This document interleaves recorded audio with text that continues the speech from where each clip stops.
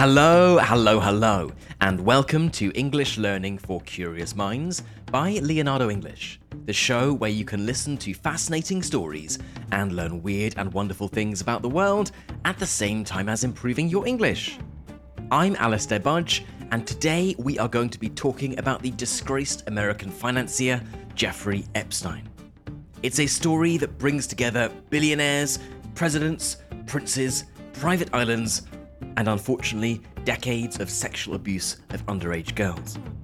I imagine that you know a little bit about Jeffrey Epstein already, and if so, you'll know that his story involves some pretty heinous crimes. So please take this as a warning that there will be references to sexual abuse in this episode. So if you would prefer not to listen to this, please press pause now. And the next admin point to mention is that if you'd like to follow along with the interactive transcript and subtitles and unlock all of our bonus episodes, study packs and more, you can do that over on our website, which is leonardoenglish.com. Okay then, let's get right into the sordid tale of Jeffrey Epstein.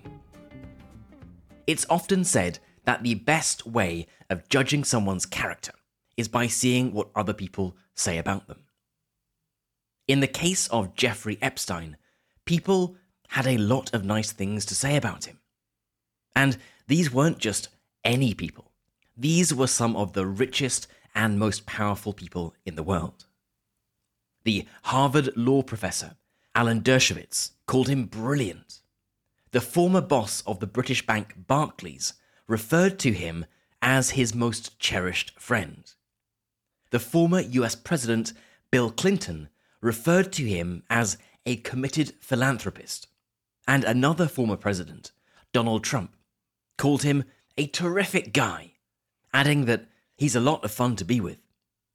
And in an eerie premonition, or perhaps simply referring to what was, at the time, an open secret, Trump added, "It's even said that he likes beautiful women as much as I do, and many of them are on the younger side.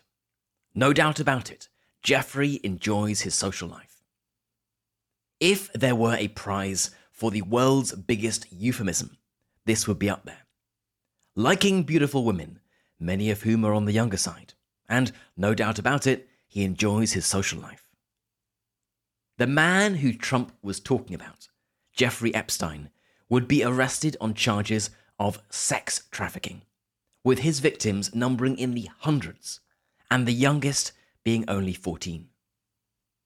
He might have rubbed shoulders with the most powerful people in the world, but he was right up there with the worst sex offenders of the 21st century, and he did it all, seemingly, while hiding in plain sight.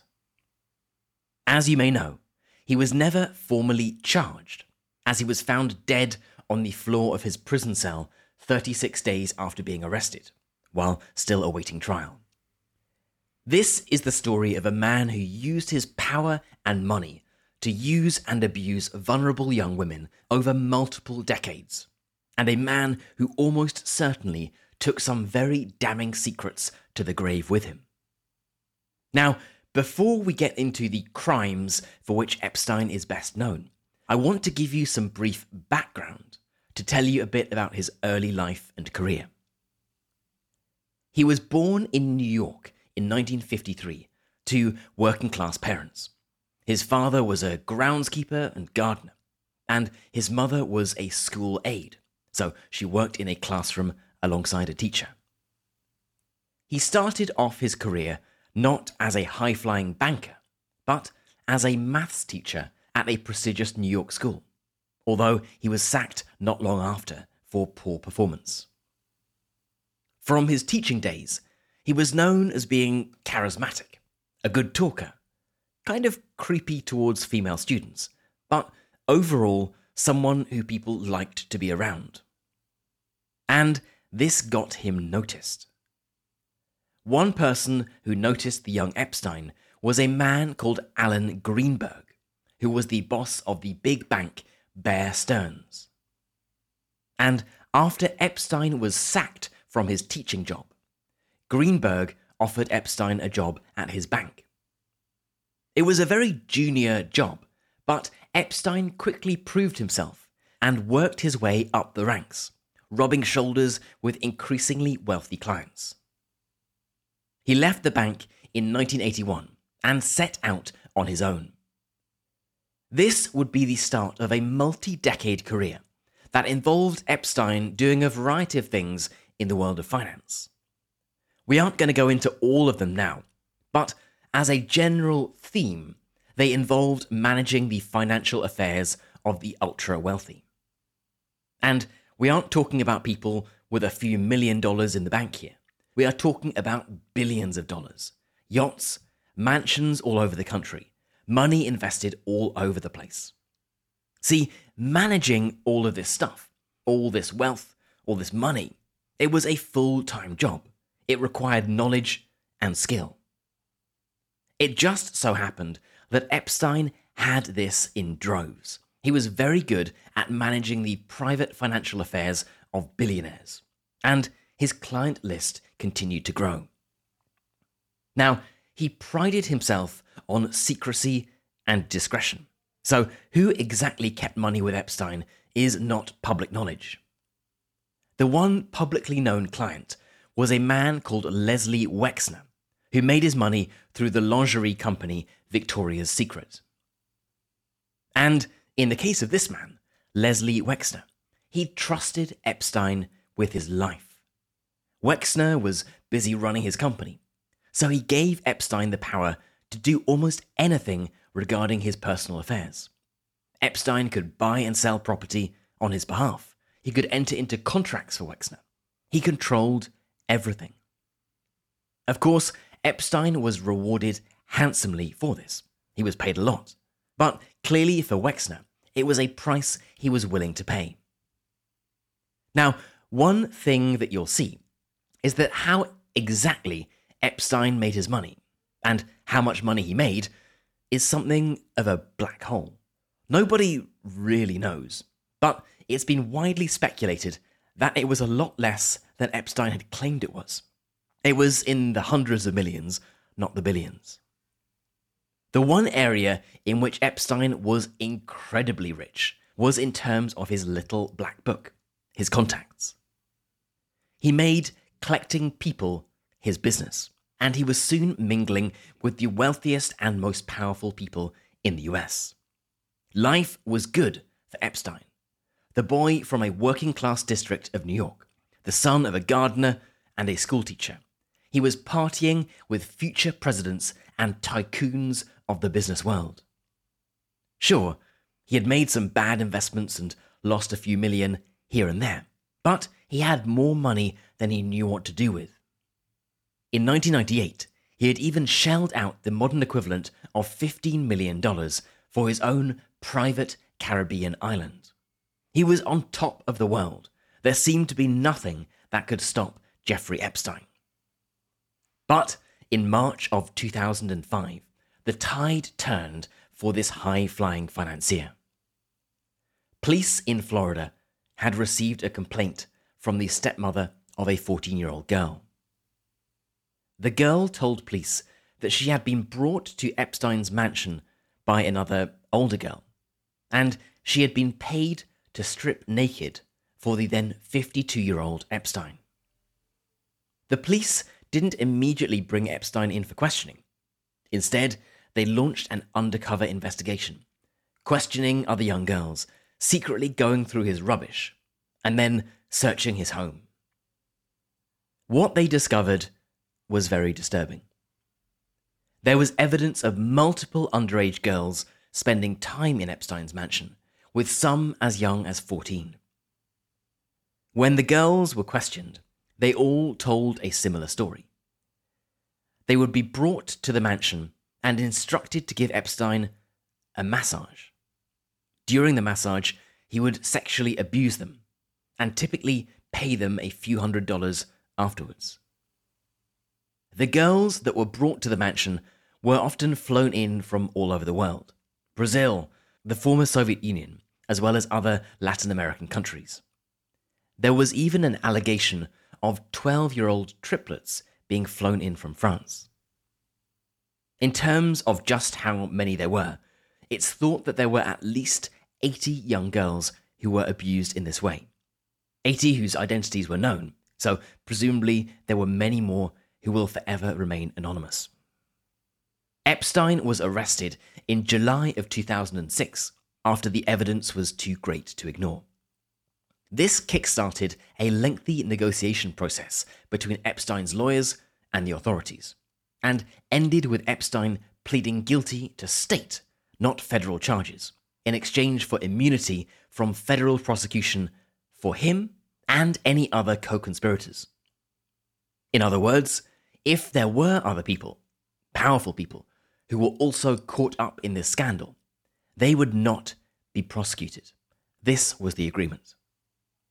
In 2008, Epstein ended up being sentenced to 18 months in prison. But it wasn't really prison as you or I might imagine it. Just 3.5 months after being sent to this prison, he was allowed to leave not just his cell, but the entire prison for 12 hours a day to work. And when he was in prison, his cell door was mostly left unlocked. He was released from this pseudo-prison in 2009 after 13 months and told to spend the rest of his sentence under house arrest.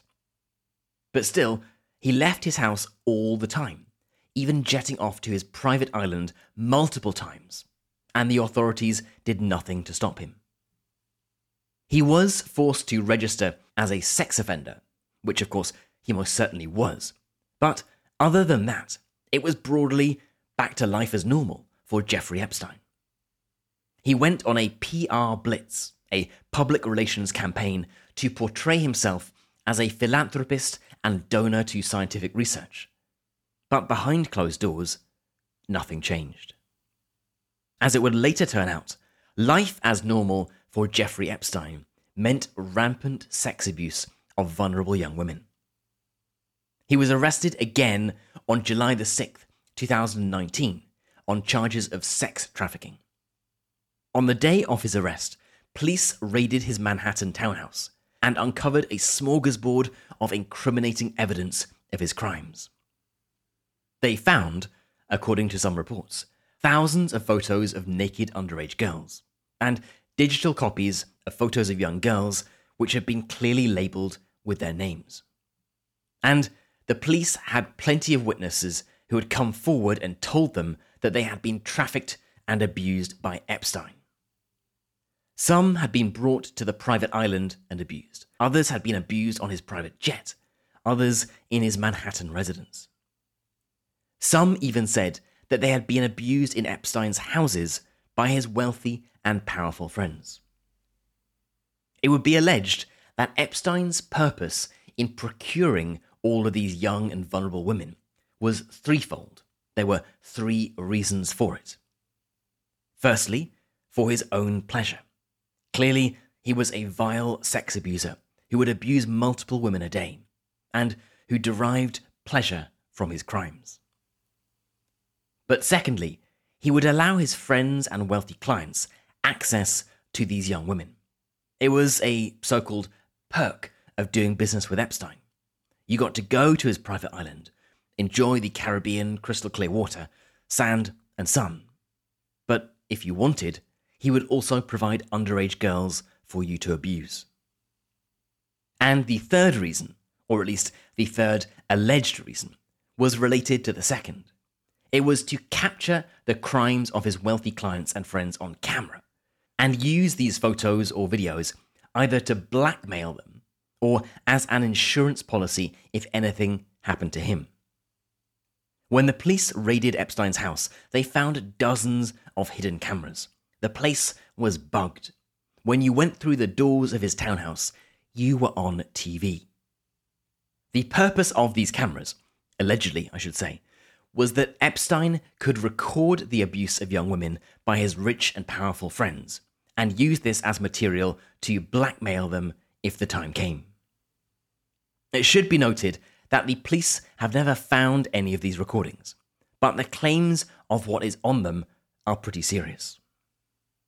In the case of one woman, Virginia Giuffre, she has said that she was trafficked by Epstein when she was 17.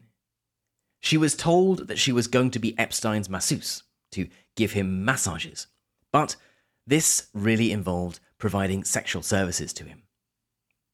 And not just to him, she was told to provide sexual services to Epstein's friends, and was, and I'm quoting directly, passed around like a platter of fruit.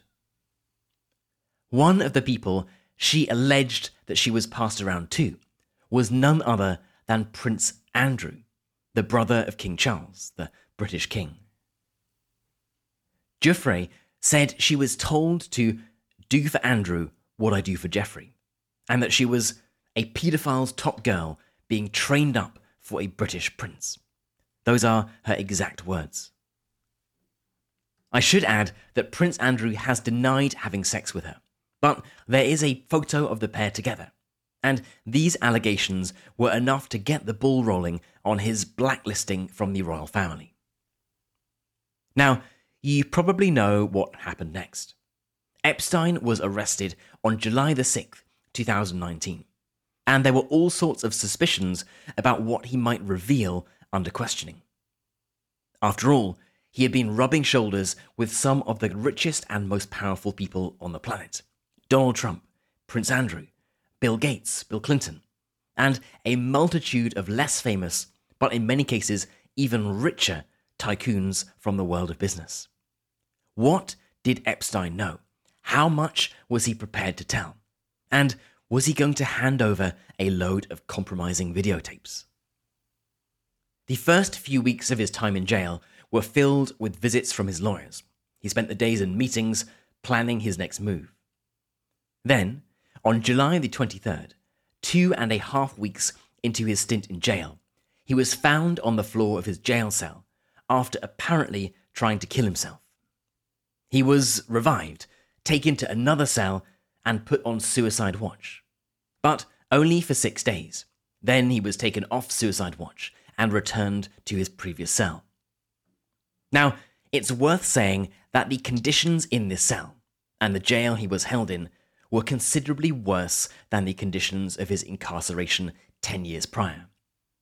Rats, cockroaches, most certainly locked doors, and Epstein must have known full well that his prospects of either being released or having an easier time in jail were minimal. Although it seems he never thought there was anything wrong with what he had done, he knew the gravity of his crimes. His lawyers would have told the then 66-year-old Epstein that he would be facing up to 45 years behind bars. He had little prospect of ever getting out of prison alive. Then, on the morning of August the 10th, 2019, when doing a routine check, the guards found him lying on the floor of his cell, a bedsheet hung around his neck. This time, there was no saving him. Epstein was dead. The death was ruled as suicide, that Epstein had killed himself, but there were numerous question marks over this ruling. A bone in his neck called the hyoid was broken, which is relatively rare in suicide. It's much more common in murder by strangulation. And there were plenty of question marks over how perhaps the highest profile prisoner in the country was allowed to remain in his cell unwatched. He had already tried to kill himself, or someone had already tried to kill him, so why weren't the guards watching him like a hawk, especially given the nature of the people he was thought to have information on? What's more, the 2 guards who were meant to be watching him had fallen asleep, and the CCTV cameras in front of Epstein's cell had malfunctioned, so there was no camera footage of what had happened. It is, at best, completely incompetent, and, at worst, evidence of some grand plan to silence Epstein forever. Now, as you will probably know, there are multiple conspiracy theories about what Epstein knew and what he was about to reveal. Too many to go into detail here. But what I will say is that it seems pretty clear that Epstein was guilty of a litany of hideous abuses going back decades, and that he knew he was not going to get off scot-free. for someone who had only really known a life of luxury and Caribbean islands, and the freedom to be able to do literally whatever he wanted without ever having to face the consequences of his actions. Perhaps the prospect of spending a life behind bars and sharing a prison cell with half a dozen violent criminals was enough to take his own life. But he had secrets, most likely on very powerful people. Secrets that could ruin families, fortunes, and dynasties. All I'll say on this is that I'm sure we both know that people have been killed for knowing an awful lot less. Okay then, that is it for today's episode on Jeffrey Epstein. I know it's an uncomfortable subject, but it is one that demonstrates quite how far some people think their money and power will take them. As always, I would love to know what you thought about this episode. How was the Epstein case covered in your country? And do you have similar stories of rich and powerful people who have been convicted of similarly terrible crimes? And, of course, the most obvious answer is who killed Jeffrey Epstein? Was it Jeffrey Epstein or was it someone else? I would love to know your thoughts, so let's get this discussion started. For the members among you, you can head right into our community forum, which is at community.leonardoenglish.com, and get chatting away to other curious minds. And as a final reminder, if you enjoyed this episode and you are wondering where to get all of our bonus episodes, plus the interactive transcripts, subtitles, key vocabulary, and more, then the place to go for that is leonardoenglish.com. And if you aren't yet ready to become a member, but you'd like to do something to support the show, then I'd love for you to think about leaving a review or a star rating on your favorite podcast app. It takes less than 30 seconds to do, but they are super helpful, and each one brings a smile to my face. You've been listening to English Learning for Curious Minds by Leonardo English. I'm Alistair Budge. You stay safe, and I'll catch you in the next episode.